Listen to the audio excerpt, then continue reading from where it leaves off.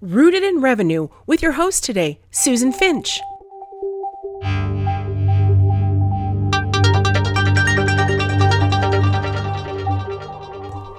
Hello everybody, Susan Finch here, your host today for Rooted in Revenue. And today we're going to talk about how moving your business can affect search and revenue. Why? Because if you're not found, nobody can contact you. Let's talk about it though. It's so exciting when we outgrow our business space, our buildings, we need to find bigger digs, or maybe we're downsizing. Maybe we're paring things down. Whatever it is, it means that you have to physically move your business. You have a prep list for the move that probably includes notifying utilities, your ISP, updating the post office, business license, all those external things. And just so you know, I have that list too for you if you don't have a good list. But did you ever think about your online address that's been there for a while? That needs to be updated everywhere, and it needs to be consistent everywhere. I'm talking about NAP, name, address, phone number. For search credibility, your business listing needs to be consistent in every directory and with every search engine that indexes your content and site. By precisely, I mean that if you have a suite number, and you list it sometimes as capital STE period and sometimes as suite spelled out, or the number symbol or a unit, those are not the same. That is not precise. Your phone number.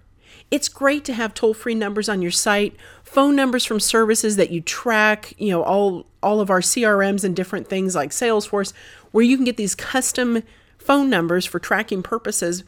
But that doesn't help for directories. That's fine on your site for ad campaigns, but for directory and search, you need to have the same local area code phone number, and it needs to be the same format.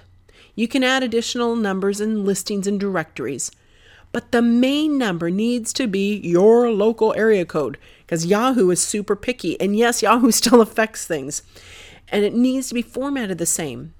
503-555-1212 is not the same as parentheses 503 parentheses space 555.1212. Those are not the same phone number to search. You formatted it differently. Pick away, keep a record of exactly how you want that listing to be so you can just copy and paste everywhere, and then there's never any doubt that you've made it match everywhere. A great place to start cleaning this up is Google My Business. I'm assuming you already have a profile set up for your company on Google My Business. If not, you need to go do that because there might be a few versions of you out there that you're not even aware of. It might have old addresses, might have variations of your company name. People that used to work for you may have set it up and never told you, or old marketing agencies. Whatever it is, you want to make sure that you have one listing for Google My Business and it's correct and you have access and own it. You need to be able to make sure that you can make changes, receive reviews, and all these other things associated with your Google My Business listing. This is the one that when you search for things, if I searched for my company, off to the right in that nice little tidy box, it has the phone number, the address, a link to map, my hours, reviews, and the photos I've uploaded to my Google My Business profile through posts and photo links. You want to make sure that that is all you and it's all accurate. So why don't you take, some time and add that to your to-do list today. First, go look for yourself and use an incognito window to search for yourself as a stranger. You need to know what other people see, not just what you see, because you are so connected to yourself. Your search results will be very biased compared to what strangers find. Then you can search out the rest of the things to see how you're listed. A quick hit list includes Google, we already talked about that, and you have Google My Business, Google+, YouTube, and everything else that's tied to Google. You have to make sure that that's correct. Yahoo, yes, it still feeds into other directory listings and it still ranks. And Bing, you want to make sure that you are accurate and consistent across the board precisely in all of those.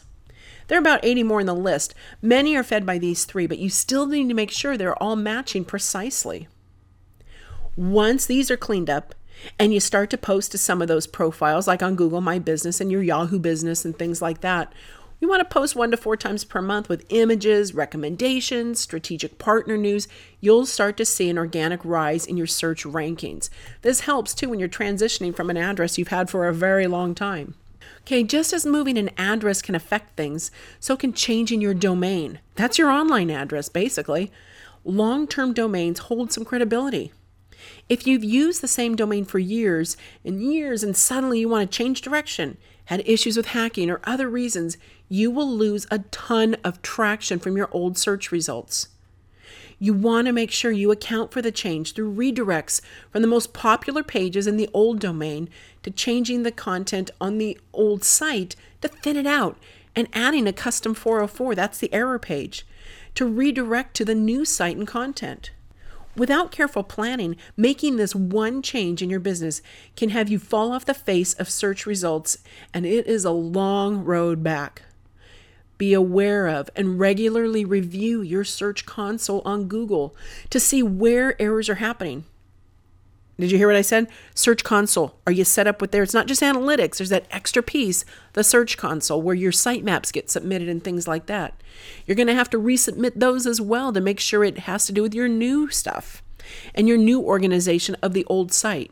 You need to add the new site in there and new analytics to track the new stuff and to see where the traffic's coming from. Are you getting referrals from the old site? Are people finding you? So let me state again, do not remove the old domain from analytics or your search console. Not yet. It doesn't hurt to keep it all running. It's free.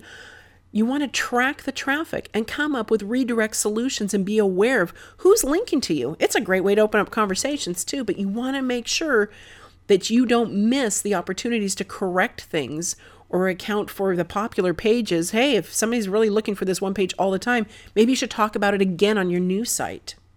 So if you can, retain the old domain and use it to your advantage in the redirecting. You can change your hosting plan to something that's tucked within another account if money is the issue. But hosting a basic site's just a few bucks a month. $7 for the most basic WordPress hosting, $5. You can change it whatever you need to, but don't delete the domain or the site, at least not all the way. Be careful with a domain change to make sure that the mail is set up with the change as well. Autoresponders are handy for a transition such as this. You want people to use the new mail account? Well, you'll have to let them know. You'll have to have your entire staff find everywhere they are listed with the old domain email and have them updated. This is something they have to do. There is no option. You don't know where all they've registered and added themselves to lists. You need to go through professional directories, anywhere where you have listings or annual things that come out, and make sure that it all has the new information. They'll need autoresponders from the old email to the new one. Oh, just so you know, we're moving this to this domain instead. Please update your records. You need to do that. And at the same time, I would set up forwarding for each of those accounts to forward to the new one to make sure nothing is missed. They're going to have to, slowly transition everybody to use the new one if you want to eliminate the old one. If you're keeping both and you've just added a new domain, no big deal. But if you're eliminating everything and transitioning totally to this new domain, new company name, new product, whatever it is, you need to have it with that forwarding for a while. Now, don't do this for too long. You don't want to pay for 2 email plans indefinitely, especially if you have a large team. But at least let the dust settle and give everybody an opportunity to update in those transitions. You now have a good list to start with. That's cool. So if you want me to help you dig around to find your entire list in the directories to see where things need to be corrected, let me know. It's one of the discovery packages I offer through Exit Power Strategies. Go to sfs.tips/EPS list. I know it's weird. It's my little bit.ly link. I'll do it again. sfs.tips/EPS list. And it will give you the list of where you can start and a form you can fill out, and I'll get back to you. And we'll come up with a plan. Thanks so much for tuning in. We appreciate your joining. Go ahead and subscribe to us here on the site at rootedinrevenue.com. Subscribe to us on iTunes too. We look forward to having you join us in our next episode. Join me and my co-host, Lainey Sullivan.